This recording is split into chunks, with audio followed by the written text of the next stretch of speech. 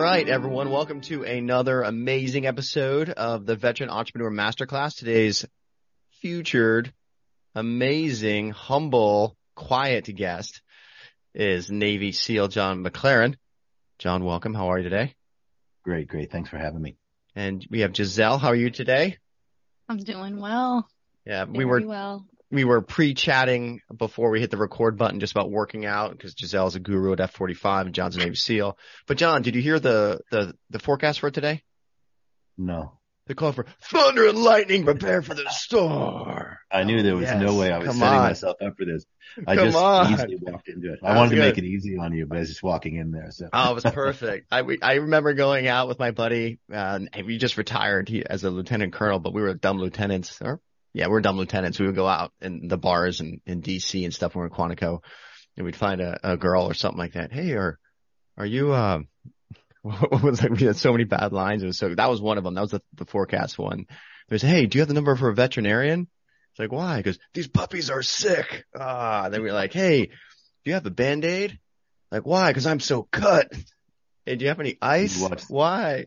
I'm so swollen. That's going to be in a movie now. Oh, it was Someone great. watching It was great. Up in a script and put it in a movie. Oh, it's good. We would just sit there and ping pong it back and forth and just watch girls crumble and run away. It was great. But it's entertaining. Oh, let's talk about business. Shall we do that? Shall we talk about business? So, John, give us a little bit about your background. I know you're a Navy SEAL and you're kind of a coach now, but in your own words, talk about your military career briefly and we'll just go from there. Just give us your military background. All right, I'll give you the short version. I spent about 10 years in the military. The first couple was in the intelligence field as a cryptologic technician. I was in the Navy. Then I kind of got the bug and applied for and got accepted to BUDS. And then went there and spent the rest of my 10 and a half years at a couple of different SEAL teams. I got out, started to do what a lot of SEAL team folks do, is work in contract work, executive protection, all of these things. And slowly but surely, I started to realize how hurting the kind of professional world was for successful kind of out of the box thinking. You see it now all over the internet, people all doing the same thing, expecting it to work differently, right? 99% of the people saying they're all doing the 10X program and nobody's even getting 2X out of it. And so I started to realize that a lot of our military work, as you and I have discussed before, a lot of our military background and thinking, once you understood the business world, it was incredibly applicable. And I think you've done that too in your wealth management environment. So the last 20, 25 years, I've done corporate leadership training, corporate development, even to include active shooter stuff. And I do business coaching, professional development. And one of my most enjoyable things to do is I run the Navy SEAL, Team Eagle One, Navy SEAL, SWCC, and Spec Ops candidate program. We happen to be the most successful candidate preparatory program in the country, bigger than the Naval Academy and all that stuff. I'm very proud of those young folks because they keep delivering. But that's what I do in a nutshell. Everything is always under removing the obstacles to success and developing the systems that create success. And I think that's how I kind of got along with you so well. I think you're doing the same thing in the wealth side, and I'm doing that with the military candidates on the professional development side. Thank you. Number one, by the way, thanks for being here. So going back to that point you just made, are you helping these high school kids that want to go in the Navy and want to go into BUDS or go in SEALs, or what is that program entail? Yeah, thanks for asking. It's one of my favorites. So what was happening is about 12 or 13 years ago, there was a Navy contract out. It's really designed to increase diversity in the SEAL teams, specifically the SEAL teams. And I went to work for that contract for a couple of years. Great bunch of folks, but they had very little success. And as far as creating graduates and bringing that interest, and I really took a look at it like I do with any business and said, look, these are fantastic people. What's the obstacle here? So I recreated it. In fact, the first 6 or 8 months, the Navy used to call me and say, hey, you're training these kids too hard. And I said, I know you think so, but that's your in the box thinking. They actually came here to work hard to figure out where they're going to be best at. Well, before you knew it, all of a sudden they had this 96% graduation rate coming out of BUDS, which the Navy have about 6 to 9% right now. So it started to get noticed, and I started to take a look at it. So what it is to answer your question specifically, it's anyone who's thinking about or is thinking about joining any one of the services for special forces, special operations, but I train to the SEAL team level. I train to the level where you should be a solid candidate for BUDS training, because by definition, that means you'll do exceptionally well or well above average in any other program. So most of the time, our average candidate is 18 to 29 years old. In fact, this Sunday, we start up a new program in Northern California. So it's very exciting. There'll probably be 4 or 5 people there the first day and then hundreds by the end of the year. So it's exciting. And they work hard. I find this a lot, that the civilian world has kind of watered down standards. Anxiety's up, confidence is down. Strength is up in a couple of areas, as Giselle was pointing out earlier. A lot of programs are not well-rounded enough to really create a well-rounded, strong person, as like her programs are designed to create. So that's it. It's called Team Eagle One. Team Eagle One. That's cool. I'll have to look at that. So is it a day? Is it like a campus? Is it you show up and work for 4 hours or work out for 2 hours? Like what is it? Is it a year training program or what? Great question. I have there's an online version and an in-person version, because of course I'm one person and I run one program, and I'm not going to, most people are not going to meet me. So we always have free programs, for one thing. In fact, I always say it's a nonprofit that I run, and I fund myself for the most part.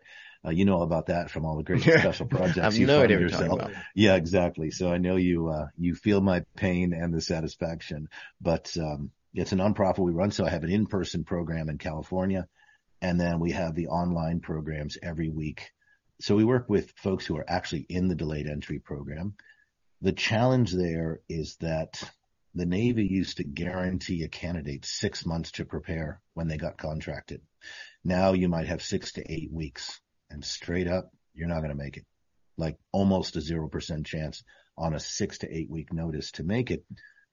But the military is hurting. The civilian bar of preparation and structure, and has really, really come down in the last 15 or 20 years measurably. I try to catch these young folks as early as I can, saying you really need 6, 9, 10, 12 months if you're really committed. If you're not really committed, you won't make it then.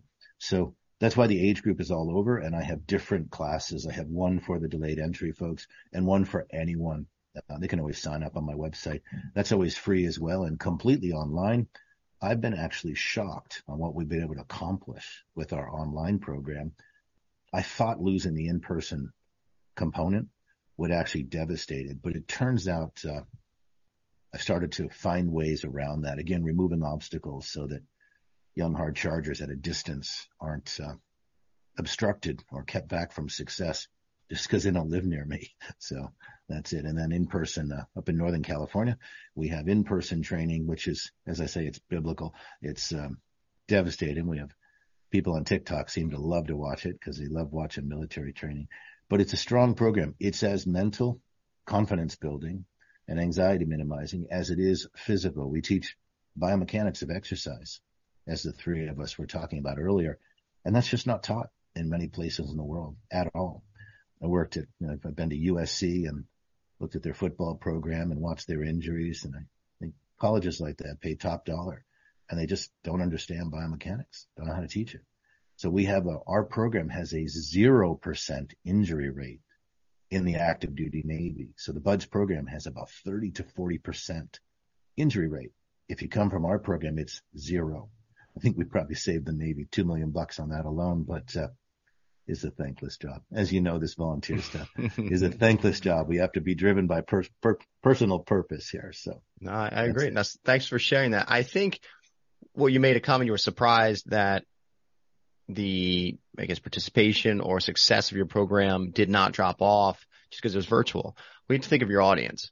If your audience is someone who's motivated, wants to go and do BUDS or Rangers, whatever, that's a certain kind of person. So that person already should be self-motivated if they're even thinking about it. So someone who has that drive, desire to go into BUDS and knows what's coming or has an idea of what's coming is the self-starter. That's the kind of person that would be in that program that would succeed in the first place, right? So for you to say, oh, I was surprised to see it went so well, I'm actually not, because if you're the kind of person that's going to go into or wants to be in SEALs and wants to go to BUDS, you already have a certain sort of mindset that you want to do this, and you're looking for the skills to to win that game, right? To build the advantage on your side. So I I don't think you should be surprised. I think the people who are coming are people that are serious about it. You don't do buds training because you're for fun. Maybe I would say now guys and gals who are out and have had their time and they want to get re-engaged and invigorated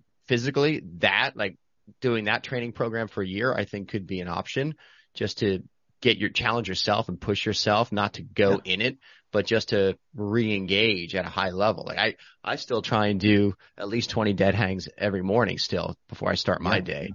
Maybe brush my teeth first, and then I can still do 20 dead hangs. I think they moved up to 23 now, but I don't mind still doing it. Everyone's like, are you kipping? Or are you this? Like, no, if you do it every day, it's not that big a deal.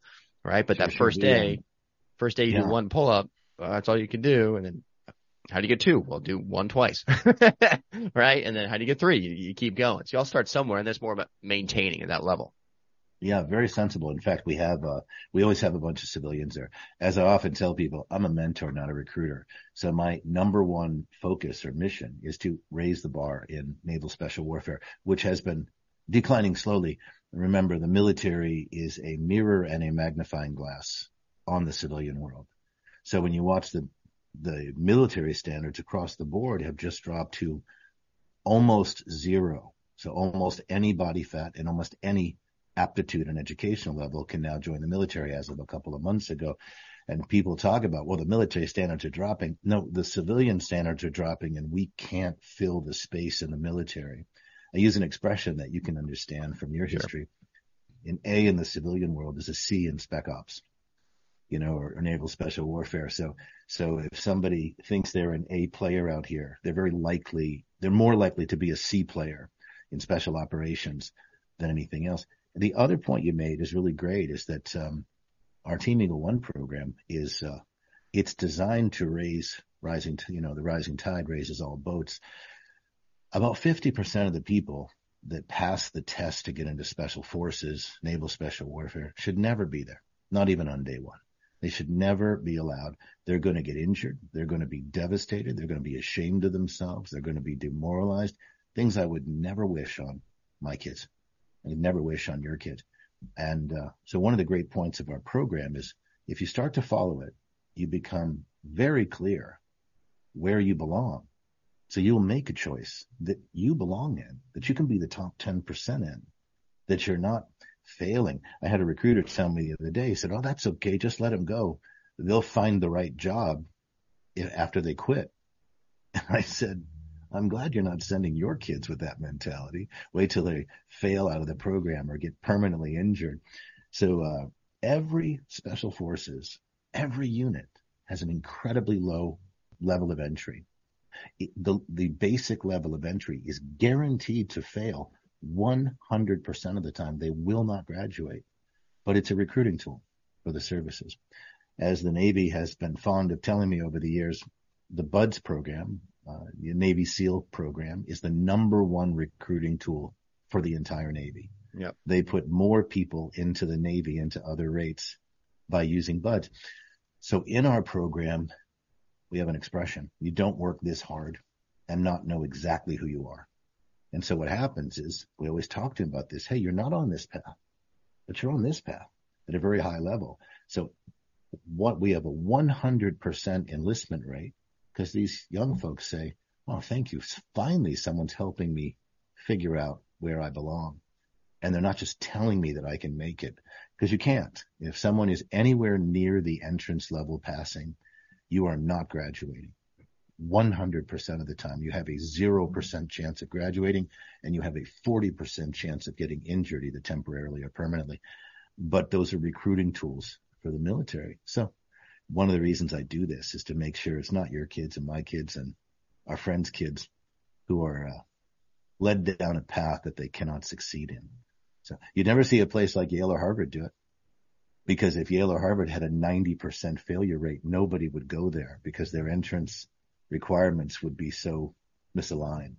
But the Navy has it. So I'm off my soapbox on that one. But no, but it makes sense. It makes sense. I heard from someone recently, I think, that the military just can't find bodies right now. They said the qualification standards, Americans, they're fat, they're obese.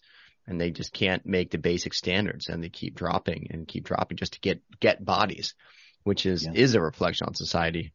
And that's a whole nother conversation. A few weeks ago, they brought them down unprecedented levels. Like, they lowered it to the point where the next step would have to be anybody who can pass the medical exam. So they're so low. And you're right. I've been in this game for like 38 years now. It's never been like this. It has never been like this. It has never been so hard to find people. And I'll tell you, I work with some universities for sports and leadership training. They're having a hard time finding incoming freshmen in college who can meet the requirements to be on the sports teams. It's never the standard. In the academic side or the sports? In athletics. In athletics. But there you go. To your point, the specialty science, the microscopists, the specialty science arenas. I work with a couple of nursing schools with the professors there. They cannot get nurses to make it through the probation period because of critical thinking and stress and personal stress related issues of the same job. So the top end has bailed during the pandemic, and the bottom end. So what we're talking about today is actually systemic, and we can measure it. I've measured the graduation rates for 23, 24 years, and because it's somewhat confidential, we won't go into specifics, but it's been a steady decline. And about 5 years ago, just like the nursing schools, just like specialty sciences, about 5 years ago, the rates plummeted. They actually cut down to a third or a quarter of what they were used to. It's a frightening time. So programs, 2018? I'll give or take. And don't think one thing happened there. See, when you track it for 23 or 25 years, you realize it's actually been a steady decline. But I'll explain it like this. If every year there's heavy rains and the foundation is eroding out from under your house, your house is not going to move for a certain amount of years. And then one year your house is going to fall down the hill. And it just was about 5 years ago that the house fell down the hill. People who are politically hot or motivated will say it's because of this. Actually, if you track it for about 23 to 25 years, we've been sliding downhill. So now those people who were in the slide are instructors, and the system has been handed over at 4% less and 4% less and 4% less. So what used to be a 15 or 20% graduation rate is now 4 to 7. At the same standard. That standard's been maintained. Yeah. So all you can do is what you're talking about. All you can do is drop the standards, because you still have the jobs. You still have to put boots on the ground in nursing, in sciences, in whatever. So we just lower the standards because people have said to me, I can't believe the military is lowering their standards. And I said, in place of what? Close? What were they just shut down? They have to fill those. They have to put feet in those boots. So it's a scary time. And I think, the three of us, all this stuff we're doing, and another million people like us in their own way are all chipping away at the problem. It's an unwinnable war, but we certainly can slow the degradation of what's happening for all of our young folks who just don't have the critical thinking and problem solving structure and training and education that they used to come out of high school with, and definitely came out of college with. Those days are gone. So it's up to these small groups and specialty schools and specialty programs and moments like this, conversations like this that bring awareness to it. Yeah, no, I think you bring up a valid point, and it's in business too. It does permeate. Yeah. And these are conversations. Giselle is much younger than me. We have these conversations, and it's not dirty laundry. It is what it is. Sometimes she's like, Brett, I don't know what's going on. Just tell me what to do. Right? It's a new skill. Just tell me what to do and I'll do it. That's the easy way. Military, it's like, here's an opportunity. You try something first. Right? You can fail, then you learn, come back. Okay, here's the objective. Here's the goal. I'm going to try this. It may not work, but at least you're thinking you're trying and you're failing and learning from that failure versus just tell me what to do. And so I don't know when that mindset changed, where that's okay to just tell people what to do. Like, no one wants a workforce of monkeys. Just doing or robots. Well, maybe they want robots and they just pay them a certain amount and buy them and they never have to pay them again. There's no break. That's a whole nother conversation. But critical thinking and thinking through problems and thinking or knowing how to think. That's what university used to be. The purpose of university wasn't to really learn a skill set. There's a trade school that gives you a specific skill set. I always view especially undergrad, you're learning how to learn. You're learning how to learn. So you can take a class like Psychology 101. All I think I remember is like Maslow's hierarchy of needs and Pavlov's dog. I just taught a class on Okay. it last night. Last night I pulled out Maslow's and said, let me show you how leadership is created. It's actually the baseline of Maslow's. Leadership skills or traits are an intended consequence of those efforts. So I teach the neuroscience of leadership and the small behaviors that a company would have to take to increase retention, profit, performance, all those things. And as you just said, it's just science. It's just chemistry. Awesome. Well, that's all I remember from Psych 101. Maybe that and something else. But so with that, the main thing was, hey, here's a skill set. Okay, I can learn this particular bit of information or knowledge. Whether I use it or not doesn't matter. I learned it, and I know it. Can you apply it? So then you can, once you have the skills on how to learn something, you can learn anything. That's really what entrepreneurship is, really learning how to learn.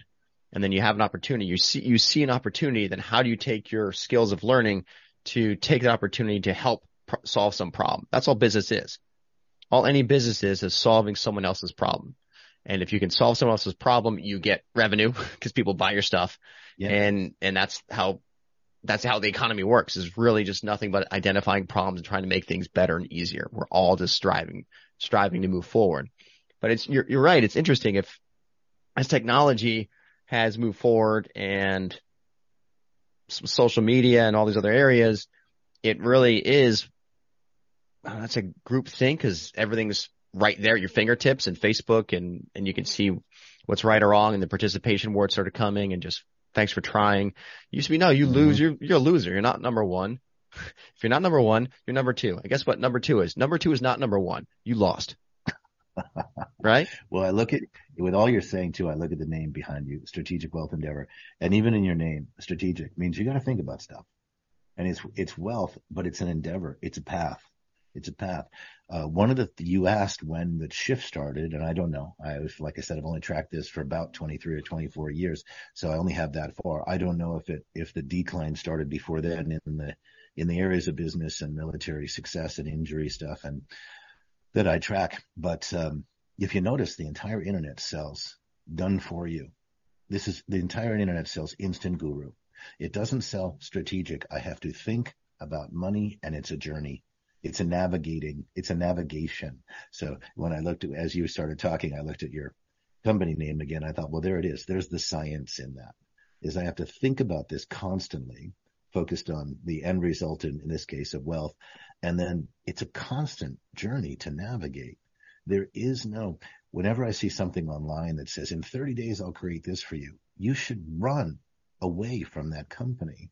I always say to people, someone said, you actually guarantee money back? I said, I do, because if we're not going to work together and act, there's no, as you pointed it out, if you follow certain steps, you will increase your business.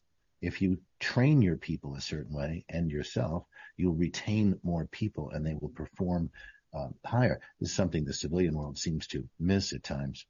So yeah, I can guarantee that we will increase 30 to 100% in every area we touch every year, because to use a double negative, you can't not do that when you're doing strategic wealth navigation. No, you get it. You get it. So I appreciate that. Number one, you have no idea how much time and thought actually went into the name of the firm for that very reason. Mm-hmm. We did a rebrand last year. It was my name. It's not about me. You don't come to work with me because of me. You work because you have you're on your wealth endeavor. And if I can help bring some strategy to it, together, we win. That's exactly how it came together. So I think you are the first person, Giselle. Have you actually ever noticed another professional look at our name and look into our name that well? So No. Sign of respect is awesome, because you nailed it. And there's so much thought in that name. Most companies just have a name, but there was so much time and thought and going back and forth. Like, we were going to use another word, but I couldn't use that word. It was promissory, and compliance came back. Like, there was so much time in our name. It's ridiculous. So I want to thank you for that. And then you made me think of a personal business story, which I'll share, which I think is prudent for the podcast. Mm-hmm. There's a vendor that will help you get clients. We'll help you do this. We'll help you. Okay, great. And I went in and I said, I'll do them. And they had a cost. Okay. So I'll pay you X, but I need an ROI. If I don't get an ROI, you don't get to keep this, right? I'm not coming here for a participation award. I'm coming here for results. Oh yeah, it's going to work. We're going to do this. We're going to do that. And okay, let's roll. And so we tried and we played and they wanted me to play the game a certain way. I'm not going to play the game your way because it wasn't me. It wasn't authentic. It wasn't just who I am. And I don't compromise my standards of quality. I just don't do it. If it doesn't feel like me, it's not going to be me. Long story short, it didn't work. I said, okay, well, thanks. I want to get my refund. He's like, refund? I'm like, yeah, I didn't make $1 on this. We didn't get one client. So that was our agreement. He's like, well, Brett, didn't we try? I was like, what did you just say? He's like, didn't we try to help you? Didn't we try? I'm like, I'm sorry. Could you spell that for me? I almost blew up. I'm not really clear what you're saying. Right. I almost just blew up. I'm like, did I try? Of course I tried. You tried. Did we get $1 in? Did we succeed? No, we didn't have one bit of success. And that was our original agreement. He's like, I've never refunded anyone money before. I'm like, I'm sorry. That's on them. That's their bad. But I told you from the beginning, day one, if I fail, you fail. If I win, you win. And actually they quit me. So I said, if you're quitting me, you're refunding me. And they're like, we've never had to do this before. And they did. So same thing comes to it. It's not about a participation award. And we talk about it sometimes. If you fail in business, revenue doesn't come in. You don't have cash flow. You have cash flow, you can't pay bills. Right? Like, should I tell Giselle, hey, Giselle, I'm going to try and pay you. Just try. Or do you actually want to get paid? Giselle's right? Yeah, she's like, we're not playing that game. Yeah, you can't, at the end of the day, you either succeed in business or you don't. And if you fail, you close your doors. Right? So, I have found something. I think I put a post about this or a blog post about it the other day saying, I'm 56. I grew up in a world where when you called a huge company, you were like, okay, it's so good. It's so great. They're a big company, publicly traded. They're going to solve my problem. I'm going to get a real person. They're not going to just profusely apologize to me. And now I said, we're in a world where I think, oh crap, it's a publicly traded company. They'll never solve my problem. And they're going to have 3-4 levels of bullshit before I get to someone who's going to profusely apologize, wonderfully kind. I'm already losing my mind, and they won't be able to solve the problem. Remember the time where they said too big to fail? I said, actually, if you look at neuroscience and the science of business, they're too big to succeed anymore, but they can still make money because they're dominant marketing position, even though they're collapsing. We saw this in Fannie and Freddie. We see it on Wall Street issues. We see it on all these things. We say it's too big to fail, but I think there's a point where you get too big to succeed because the dots don't connect anymore. The other thing I found that I think speaks to you and I, because we're smaller and medium businesses, is the more polished your front end is, the fewer deliverables they actually come through with, and that's heartbreaking. Because I grew up in a world where salespeople were horrible. Now they're smooth as silk, super kind, they take their time, but nobody can deliver the product that they sold you. So I have kind of a general bias that says, if they're too smooth up front, and there's what I call the house always wins guarantee, we'll work with you for free until you win. That is like inviting your ex-wife to come live with you and calling it a win. Is to say, all right, because we still have to know each other, just move in. The worst relationship of your life is the business that didn't work out for you. And their guarantee is we'll work for free with you until it succeeds. Who would do that? Who would voluntarily walk into that nightmare? But it sounds like a great guarantee. I call that the house always wins guarantee because the customer cannot win in that environment, because who wants to work with a company who doesn't produce for longer than they actually paid for? Crazy. All right, John, that was a good point. So regarding just your business now moving forward, what are you seeing from most of your corporate clients? What is the number one challenge or issue you're seeing that they're faced with that they're engaging you to help them solve? I think that's a great question too, because I have found, and I'm fond of saying, that no great quarterback would think they should coach the team. And so I think one of the biggest challenges corporations face is they assume that the quarterback and the coach is the same position, and they're the quarterback. And so what happens, I always say, I joke and always say I'm a business breakthrough ninja, but it was originally called strategist. Well, because the idea is, you ever watch someone else's chess game and you say, oh, I see the two moves that would change your whole outcome. Again, I mentioned earlier that I teach the neuroscience of leadership and behavior. It's impossible to coach your own game.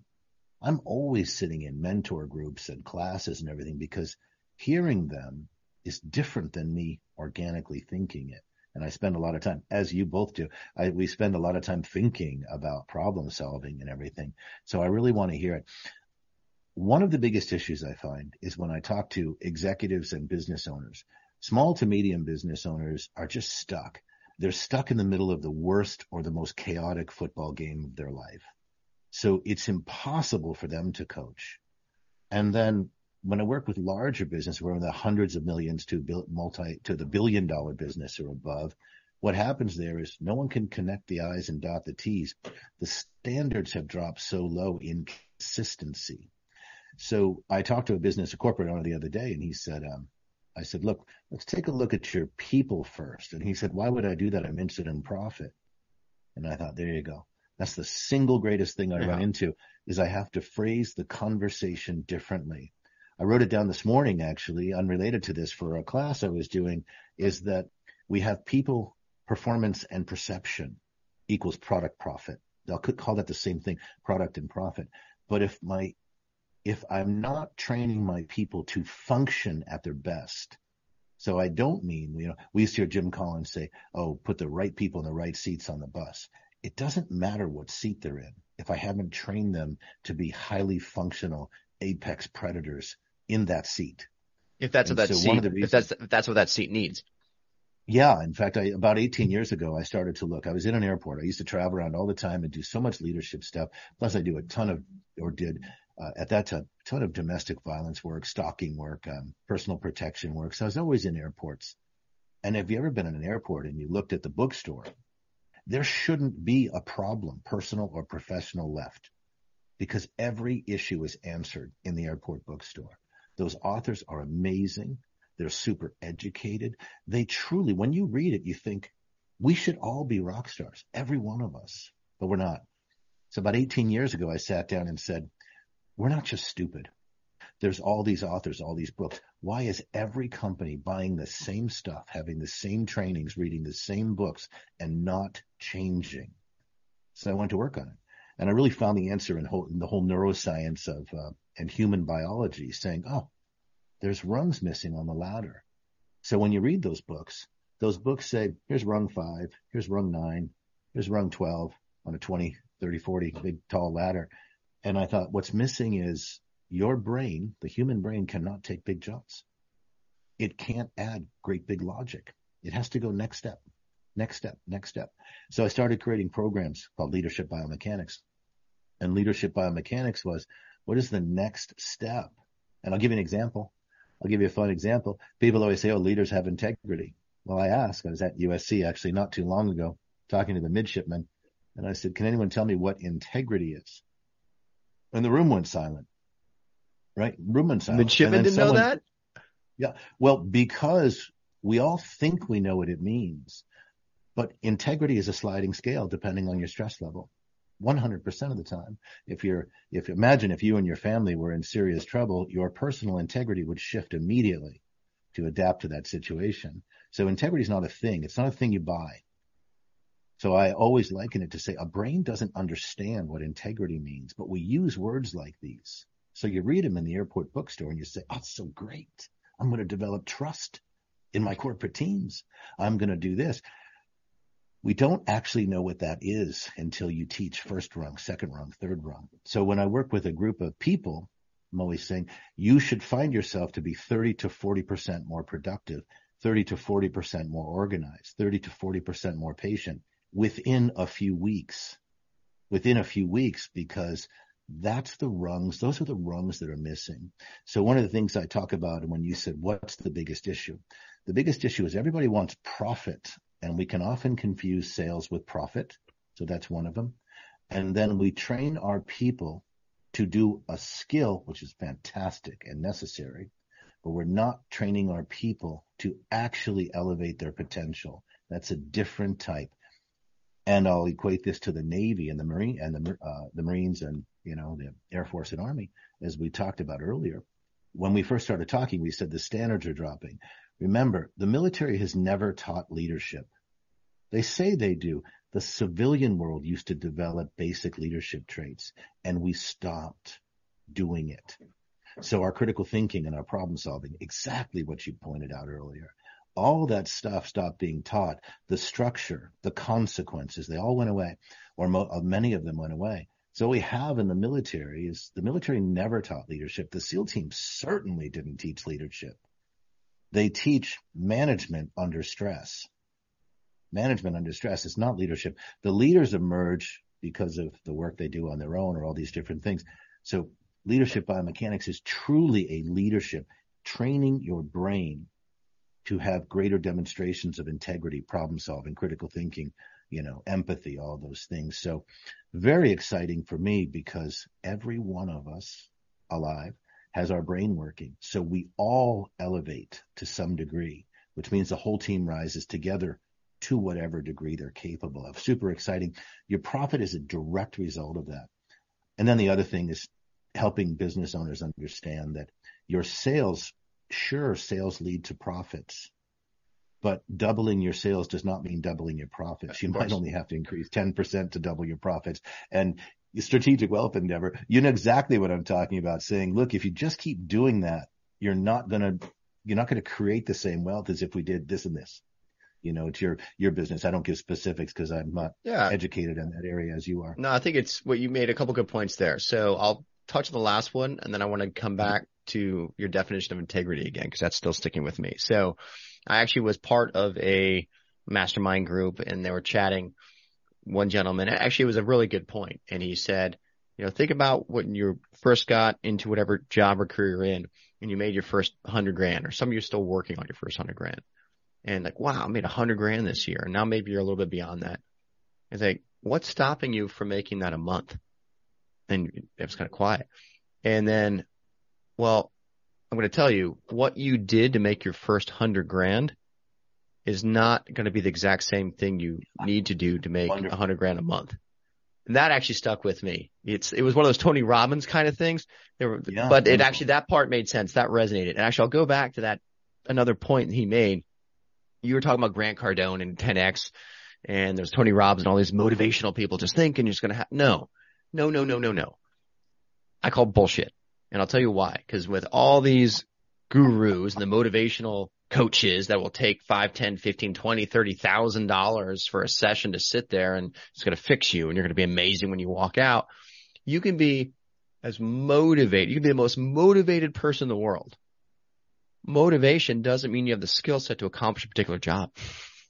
Just because you're motivated and just mindset, you feel good about something and you want to do it, doesn't mean you have the skill set to do it. So if you want to do something and you don't have the skill set and you don't have the skill set to recognize that you don't have the skills to get the skills that you need, you're never going to move forward. And so people just keep spending money and spending money and spending money. There's one Tony Robbins. There's not millions of Tony Robbins after all these years and all these people he's taught. Think about it. If you're a listener right now, you do Tony Robbins, Grant Cardone, why isn't everyone them now, right? If it's so easy to be them and they're giving you all their quote unquote guru ways away that you can buy from them, why is not everyone a guru like Grant Cardone and or Tony Robbins? Why aren't we all? So it's at the end of the day, you can be as motivated as you want to do well.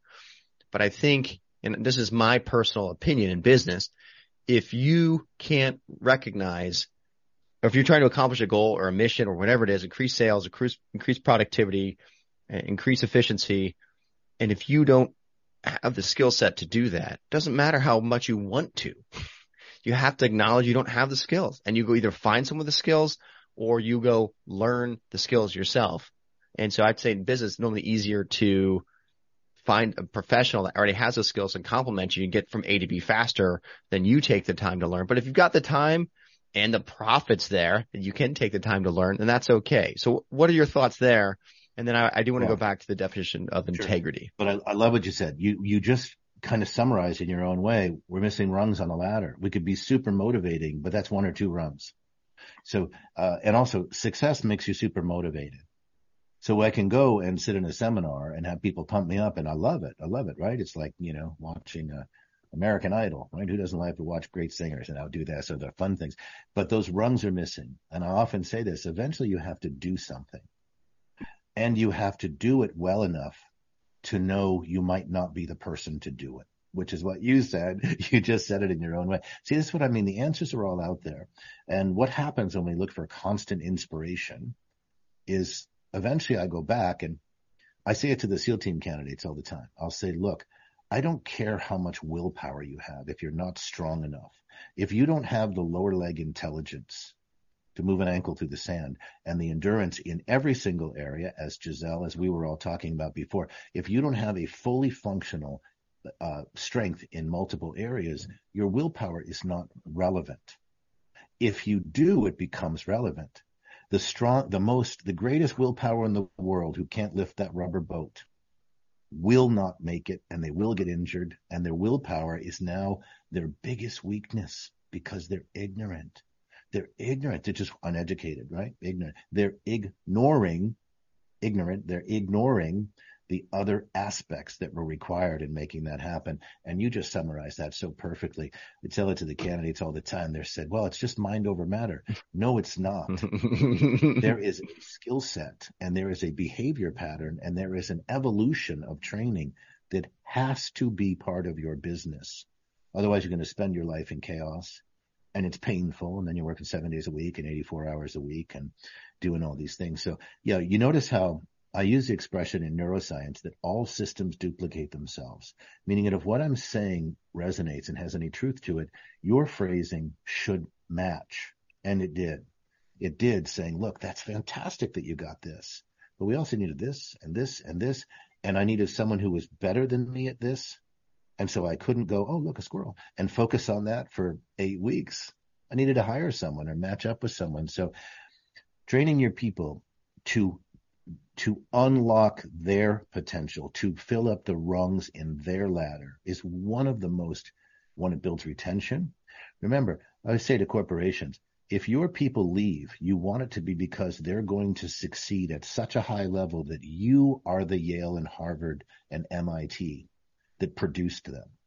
Because there is no better recruiting tool than to shove out people who are functioning at that level. If someone leaves, it's because the only position left for them was to start a company just like yours, because there was no hire. And then you become this business card. And they do, over a year, they develop this place that says, if you leave us, you're going to be so highly sought after that we have become the place to work, which means we get the top talent for little effort and all those things. So really amazing. Again, if we look at the neuroscience of leadership, what's happening is the human brain, I say this all the time, the human brain is designed to be average or just less than average. It is designed to say, if you don't do what Brett just said, if you don't take your willpower and your motivation and surround yourself with the right people and the right learning and constantly learn, and then find people who are better than you to take up space as well and do things, you are constantly going to move towards average or less than average. Our brain is first fear-based. We train it to be positively critical thinking, problem-solving, empathy-based. That is probably one of the most misunderstood concepts in business. People open their business, build their business, and run their business as a fear-based limbic system training response. You can't create. Your IQ drops up to 30 points. Your problem-solving, critical thinking doesn't exist anymore. It just goes dry. So we end up running off of anxiety. So it's all solvable, by the way, because our brain does what we train it to do. It's true. It's very true. Well, that's why that's why in the military, it's like you will train as you fight, fight as you train, right? So if you train, you're not in a stressful situation. You're just reacting. You're not even thinking. You're just executing. So two practical little stories here from our little firm that resonate when we were just chatting. And to the example of skill set. So Giselle, I'm going to put her on the spot. She doesn't know what's coming, but she's been helping with our social media and she creates some things for the podcast. She does some work for it, and we're going a different direction with another media, and we have another team that we use, which is also veteran owned. We try, and if you're a veteran entrepreneur, my only plug is try and find other veterans in business. If you need partners, find them. So most of our vendors we work with are veterans. So we have a firm we use that's veteran owned, another Marine, and we're going another direction. It's an area where Giselle doesn't have the skill set, and she's trying, right? She's trying as best she can. We're like, okay, we can take the time for you to learn and kind of figure it out and try, or we have the experts do what the experts do, and we watch and learn. So we'll let them do it. We watch. And then the next time we have the skill set and the expertise to try our own, and we should be at that level or higher, which, for Giselle, it feels like we're taking something away, right? And not saying you can't do it, but like, let's watch the experts go first. Let's just lead by example. Let someone else who really knows go and see what happens there. And so we're in that right now. And so that's a conversation we had yesterday. We're going to see where it goes. To that point, I'll give a personal example. There is an area of business which I offer, and I will say that I'm book smart there, but I don't have the most practical experience. So I found what I call my Yoda in that area, the Jedi master of this particular area of business. And I invited him in, and he's been mentoring me. And we have a client with us that needs their solution, that will benefit from their solution. And I just said, look, this isn't my expertise. I've been doing this 20 years. I haven't done this for 20 years. So I'm going to bring in my Yoda to run this meeting, and I'm going to watch and learn. And so Yoda came in, and Yoda did his thing, and Yoda has his style. I have my style, and the meeting was okay. And then we have another client which could benefit from a similar solution. I said, I'll run this meeting. And actually I originally wanted to have Yoda there, but Yoda had to go golf. Yoda couldn't be there. It was a weekend call. And it's like, I'll run it solo. And so I just took my notes from watching what Yoda did the first time and saw the material, and I went through it my own way, made it my own. And I presented, did my part, and killed it. I absolutely crushed it. And then I was looking at what happened the first time with Yoda.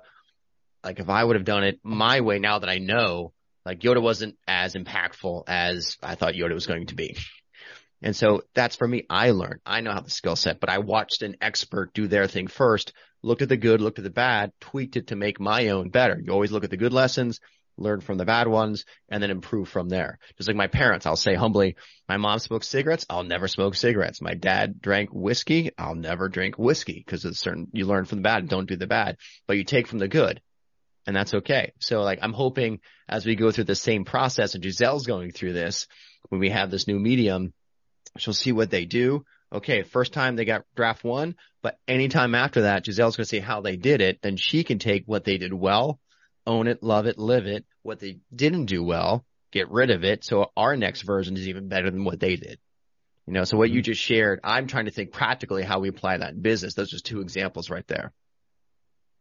Yeah, and I love it. There's a great neuroscience researcher, and I wish I could remember his name right now, but sometimes to do a podcast, I'm get a little bit focused since I'm not a TV person. And one of the things he says is, if I've done my job, you should know less when we're done talking than you did when we started. Because, and this was my own transition, and working on neuroscience things for so long, is now when your brain, here's a very interesting thing, when your brain thinks in terms of right or wrong, that's your fight, flight, or freeze system. So if I'm thinking you're absolutely right, well, that's kind of an enthusiastic version of fight, flight, or freeze. I'm mixing some chemistry there, but whatever. There's no test on it later. And if I say, oh, I totally disagree with that, then now I'm definitely activating my fight, flight, or freeze system. I'm promoting it. It was activated anyway.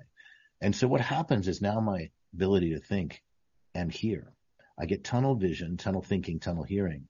So over the years doing all this work, your brain starts to listen to people like when you talk, or when Giselle was talking earlier, that it starts to think, that's so interesting, the way you're phrasing that. That's so interesting. And it stops deciding whether you're right or wrong, because those are fight, flight, or freeze responses. Yes, you're right. We're safe. No, you're wrong. I'm not safe around you. It's constantly trying to make those decisions. So in a good training program, what happens is you start learning from each other so much faster. And so what you're saying really speaks to it is, so one of the things I throw out there for your listeners is, if you find yourself saying, no, I totally agree, or I disagree, catch yourself and say, no, what is it Brett's saying that's really interesting? What is it Giselle's saying? When I got booted off before, I was like, Giselle's sitting so still. That's interesting. Really, my screen had frozen. We edited that out. That no one even knows that happened. That's how dumb I am. So So think about right, wrong, good, bad, agree, disagree. They're all indicators that your IQ is dropping, your available IQ. They're all indicators that you won't hear as well. You won't think as well. But you have to train your prefrontal cortex because you can't take something away from your brain. I can't say, stop thinking about green monkeys. You're That's going to think do. about green monkeys. But what I can say is, let's think about great big pink elephants. See the difference? Automatically, I even thought of pink elephants. You can't take something away without replacing it. We're constantly telling our employees what not to do. We actually train them what to do, and they move out of what not to do. It works 100% of the time. And I'll tell you, you ever hear people talk about empathy? In a group of corporate folks, they might roll their eyes because empathy has been confused with sympathy. Empathy is we understand each other, so we're going to reinforce the guidelines and move forward. Or one of us leaves. Whereas sympathy is we're going to drop the standard. So I always say that when I see the eye rolls with empathy, or like we talked about earlier, integrity. But actually, I want to go back there. I want to go back there. Okay. So finish your point, then we'll go back there, to integrity. those words, how your brain understands it. So one of the first things I'm always working with business owners, and that's why I love working with military people. We have all learned to function in fight, flight, or freeze very, very well. We are highly trained negative chemistry organisms until we're not, until we're drinking too much, or until it's your third or fourth marriage, or until the company's dissolved, or all those things. Well, so is everybody now, because we have news constantly trying to pit us against each other, politicians. If people got along like the news said they did, we'd all be at 7-Eleven shooting each other every single day. Humans get along so much better than the news would let on. But if we think about how your brain works, your brain naturally defaults to fight, flight, or freeze. You get tunnel vision, tunnel hearing, problem solving comes down, critical thinking comes down, self-respect is eliminated off the board. So, and I always say self-respect is the only respect. And what is self-respect? To your brain, self-respect is recognizing, and you said this, recognizing where I'm at and making a decision that comes to a more positive direction. That's all self-respect is. Reviewing myself, self-respect, reviewing myself and making a choice that is more positive than it is negative. That's a big thing. Yeah, to Giselle, that's one thing. To you, it's one thing. To me, it's one thing. All three of us slightly different in the same situation, but our self-respect says this response will make it more negative. This response hopefully will make it more positive. So when I'm teaching self-respect, we just come out. You'll find in 2 or 3 weeks with a company, everybody's making higher performance, higher production, higher intelligent financial decisions. People aren't dumb, but they're dumbing themselves down. They're actually really brilliant, but our limbic system wants to dumb us down. Why? It's super smart. If you're stressed in your job, you are not going to be as smart, so you slow down and don't progress as well. But for us, we're adults. We make stupid choices. We spend too much money. We have turnover. We have lawsuits. We have dropping stock prices. So it's all there. It's great chemistry, and then, like you said, great skill sets and great organization. We throw some lean in there, some Six Sigma, and we're off to the races for some great increase in people performance and perception. Okay. Because perception leads to product and profit. Yes, it does. But I want to go back to one thing before we wrap up the sessions. And this has been great, by the way. A lot of introspective and self-analysis as you're sitting here. So you said, or what is your definition of integrity? It's funny. I don't pin down too much of a definition on this, but I'm looking over my computer right now because the whiteboards that I do classes on is right over here. If you think about integrity, first of all, it's always a sliding scale. Integrity is a consequence of how you're treating yourself. You said it earlier in your summary of skill sets and everything. Integrity is actually raising your integrity as a consequence of how you're treating yourself, what your personal discipline is, and what you're learning to make things more progressive and safer. The more you do that, the more your integrity will rise. So integrity is really your brain saying, what would be better for the outcome for us? See, integrity has no victim. So what would be better for the outcome for us? It turns out people us? say integrity. Who's us? Yes, the we. It's yourself. Because when you're in fight, flight, or freeze, it's am I safe?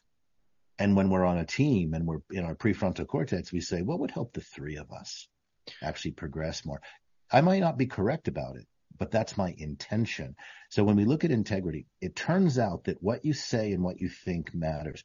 Remember, I can't lie to you until I've lied to me. I can't lie to you until I make my brain very, very negative.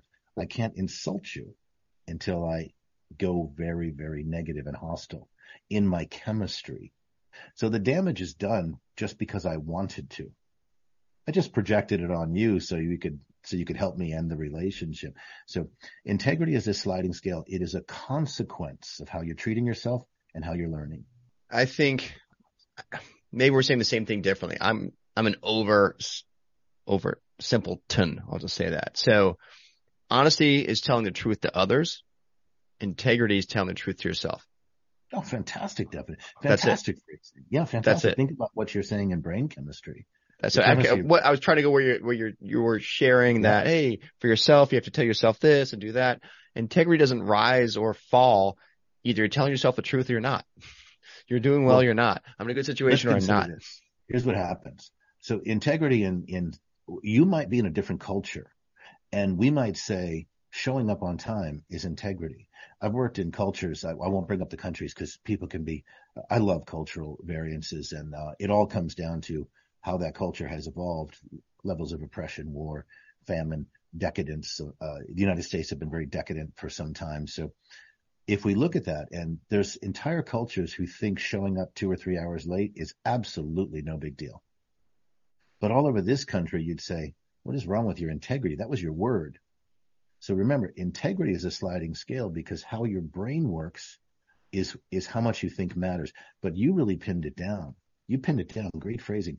If you don't have self-awareness, I see Giselle on the screen. If I don't have self-awareness, I cannot be more aware of what Giselle might be experiencing in our relationship, in our conversation.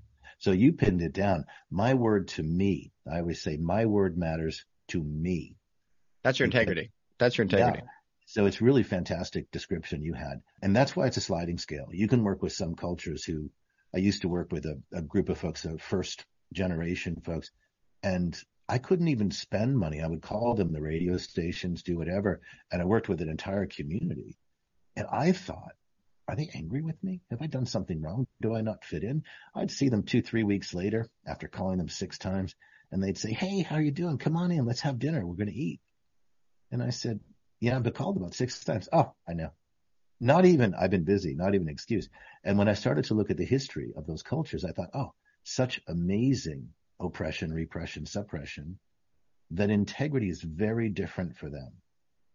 Very, very different. So the challenge with integrity is we keep thinking that it's the same for everyone. People even say doing the right thing when nobody's watching. Well, first of all, as you pointed out, you're watching. And but the bottom line is integrity is a sliding scale depending on the level of neuroscience and brain chemistry development. So one person thinks showing up on time is great integrity. The next person cannot figure out why it bothers you that you're 2 hours late. That's why integrity is a very, very dangerous word, because the concepts of right and wrong are fight, flight. It's crazy. We can get too deep into it and it'll make people's heads spin. But when you actually go through it a few weeks, you'll find everybody's examples of integrity rising because of just what you said, recognizing what makes them feel better in a decision and what makes them feel worse. And a lie always makes you feel worse, than finding a way to navigate to a more honest position. So I love your phrasing. I'm going to remember. Yeah. I'm still not sure I'm sold on the sliding scale, because I just think either it's cool. We can agree, disagree. Either you're telling yourself the truth. If you think if I can be late by 2 hours, and if you think being 2 hours late is fine, and that's in your society, that's a cultural norm, and that's okay, and you're not lying in your mind to yourself or anyone else. Like, if be here at 10 o'clock, and that actually means in my culture I have until noon versus 10. Okay, I'm not lying to anyone. My integrity isn't being questioned. I'm not sacrificing my integrity, because in my culture I'm telling myself the truth. It's fine because I understand it. If culturally you're supposed to be 10 minutes early to everything, okay, and you know in your mind that you're supposed to be there 10 minutes before and you got there 5 minutes before. So in your mind, you know you're late and you say, oh yeah, I'm early. It's fine. But you know, then you're lying to yourself. Then you don't have integrity. So you may be there before the actual deadline, but if the culture says you're supposed to be there 10 minutes before, and then if you know what's right and you choose to lie to yourself or others about it, then if you lie to yourself, you're lacking integrity. And if you're lying to others, then you're just a liar. You're not honest. Yeah, I love your description. The reason I say it's a sliding scale, because your description is fantastic and it's so supported in neuroscience. It's right on there. We're not agreeing to disagree at all. By the way, that's a fight, flight, or freeze response. But what we're actually saying is, I love what you're saying and how you're phrasing it. You're saying, but once those two cultures mix, we start to accuse each other of an integrity problem. Now let me give you where it's a sliding scale. Okay. We have integrity and we'll say, I won't steal from this store. What if 3 months from now you and your family are starving? That's what I mean by sliding scale. Depending on your level of stress, depending on your level of confidence, which is, I lowered my anxiety by increasing my confidence. They are oppositional chemistries. So what I mean by sliding scale is the thing that I would say is the right thing to do now is situational. In 3 or 4 months, we could be, in the zombie apocalypse and all of a sudden be doing things that today we would say, I wouldn't do that because my today self wouldn't do it. So when I say it's a sliding scale, I mean situationally. The more we slide across the scale of more positive or more negative, our personal integrity shifts, and we'll be doing things, to your wonderful phrasing, because I felt like I should and it was necessary. And in that respect, this is why I love your phrasing. You're not lying to yourself. You're saying, Yeah, I have in that instance, if I have to eat or die, and if I have to steal, all right, I'm going to steal.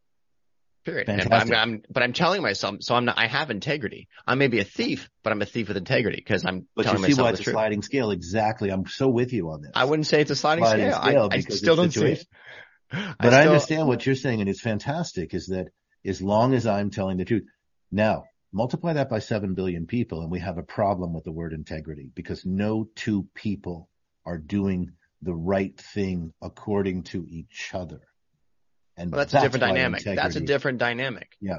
That's why. So everyone can be living with integrity in their own sense, right? Everyone can be telling the truth themselves all the time. They can be. How it's perceived by others is different. Why I add people, performance, and perception. Right? My son has special needs. My son has special needs. We'll end it with this. He will sit there sometimes, and Giselle would witness it. He'll sit there and he'll just close his eyes, and I don't know what he sees or what he's thinking. He is having a great time.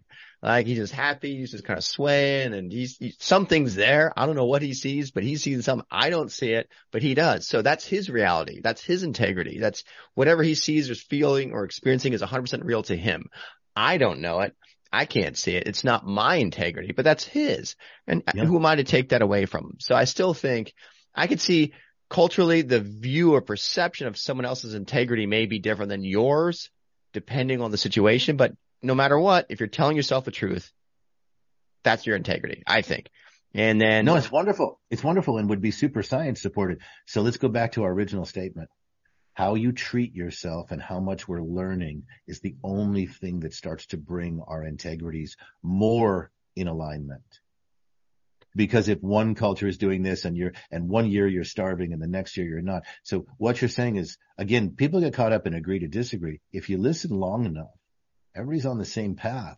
You're just describing it in your way. And I loved it because what you're saying is, no, it still resonates with me. And yet, so there's 3 of us here. And what we're really doing is saying, what's the training and performance and treatment of each other so that we resonate close enough to each other where our integrities are in sync, even though they're not the same. So your phrasing is fantastic from a neuroscience perspective. It's wonderful. And when we talk about sliding scales, we're talking about the foundational. We talked about this with the SEAL candidates. We talked about this with the nursing schools and the corporations and the small businesses and the marketing. They're telling themselves the truth as they know it. Let's just be Pollyanna about it and say they are. I was like, what are you saying? I was a call your integrity right there. Yeah, yeah, sure. Because of the foundational truth of how we treat ourselves and how we learn, it shows up differently because I'm pretty Pollyanna. Oddly enough, after 38 years of doing this, incredibly domestic violence, stalking, the SEAL teams, I'm incredibly Pollyanna because I keep finding the way people can treat themselves, which, starts with eating. There's whole countries that can't eat very much. And the way we learn.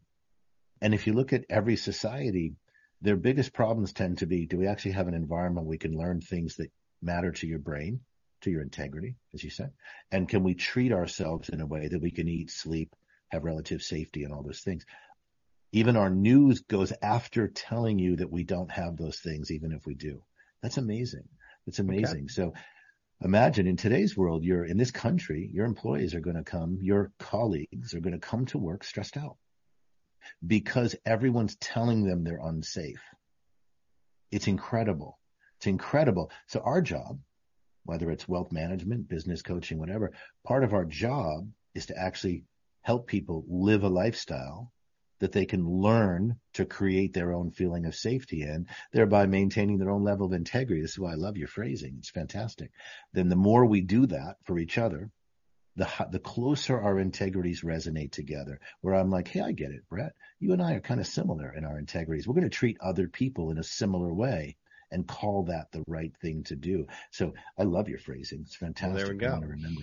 So, but John, if someone loves your phrasing and wants to reach out to you and find you, how does someone find you? Simple. I have two websites. My professional business coaching and consulting and group stuff is at directactioncoaching.com. And my nonprofit. directactioncoaching.com. Got it. And my nonprofit, that's all the free classes for veterans, for Navy SEAL candidates, for people who want to understand how to develop their prefrontal cortex and get a better level of integrity, not have a sliding scale, just be more solid in it, right? That is directaction.us. Directaction.us. And like your phrasing and your company, I use direct action because we're going to do something. Everything we do is not just to hype you up. It's so that you actually practice and recognize a positive change in your business, in your personal life, in your families. That's why we're here, right? That's why you're here, right? Is to actually get people to do something that leaves them in a better place than they were in yesterday. Thank you. So fantastic. Appreciate it. Well, definitely appreciate you being here, John. Hopefully a couple of our listeners reach out to you for that direct action. Giselle, what are you thinking? Big takeaway from today. So a lot of personal development. It's focusing on yourself and how you can grow to be a better person overall in your business and in life. So that means if you need to go find some training, if you need to go read some books, go find the right people, surround yourself with them, learn from them. That's what I took away from it. I think it's good. I think you're spot on. And then if you want to go on a wealth endeavor and want a little strategy to your for your wealth, give us a call. We are at SWE90.com. That's Strategic Wealth Endeavor 90.com. And I'm Brett. Thanks for listening once again. John, parting words. I know you got it. Parting words. You close it out. Well, I'll tell you, since you just talked about your business, I'm going to say you cannot do that alone. It's not taught. I looked at all the letters after your name and I kind of laughed about it and said, none of this is taught. That's why all those letters of different courses and trainings and certifications and degrees you have. And I laughed and said, there's another thing that's just not taught is anything about wealth. And yet people don't know it's not taught. So I hope they call you. It's amazing. Everyone thinks they know. There's a million coaches and gurus out there and this and that. And there's no quick anything. I have a great friend who said he was managing a $2 billion hedge fund and bouncing checks because no one taught him about personal finance and the general organization and structure to make his life easier. He said, if my clients knew that I was bouncing checks and managing $2 billion, they would just run. And he said, but it's just not taught, even at the Ivy League level that he came out of for college. So thanks very much for having me. Likewise, man. Thanks for being here. John, been a great time. Giselle, awesome. Thank you for having you here as well. Everyone, see you next week. Thank you for listening to the Veteran Entrepreneur Masterclass podcast. Don't forget to click the follow button to become notified when new episodes become available. Securities offered through IFP Securities LLC, DBA Independent Financial Partners, IFP, member FINRA, and SIPC. Investment advice offered through IFP Investors LLC, DBA Independent Financial Partners, IFP, a registered investment advisor. IFP and Strategic Wealth Endeavor INC are not affiliated. The views expressed are that of the host and are for informational purposes only, and in no event should be construed as an offer to buy or sell securities. Opinions expressed are subject to change without notice and do not take into account the particular investment objectives, financial situation, or needs of individual investors. Neither IFP Investors LLC, IFP Securities LLC, DBA Independent Financial Partners, IFP, nor their affiliates offer tax or legal advice. Interested parties are strongly encouraged to seek advice from qualified tax and or legal experts regarding the best options for your particular circumstances. The information given herein is taken from sources that IFP Advisors LLC, DBA Independent Financial Partners.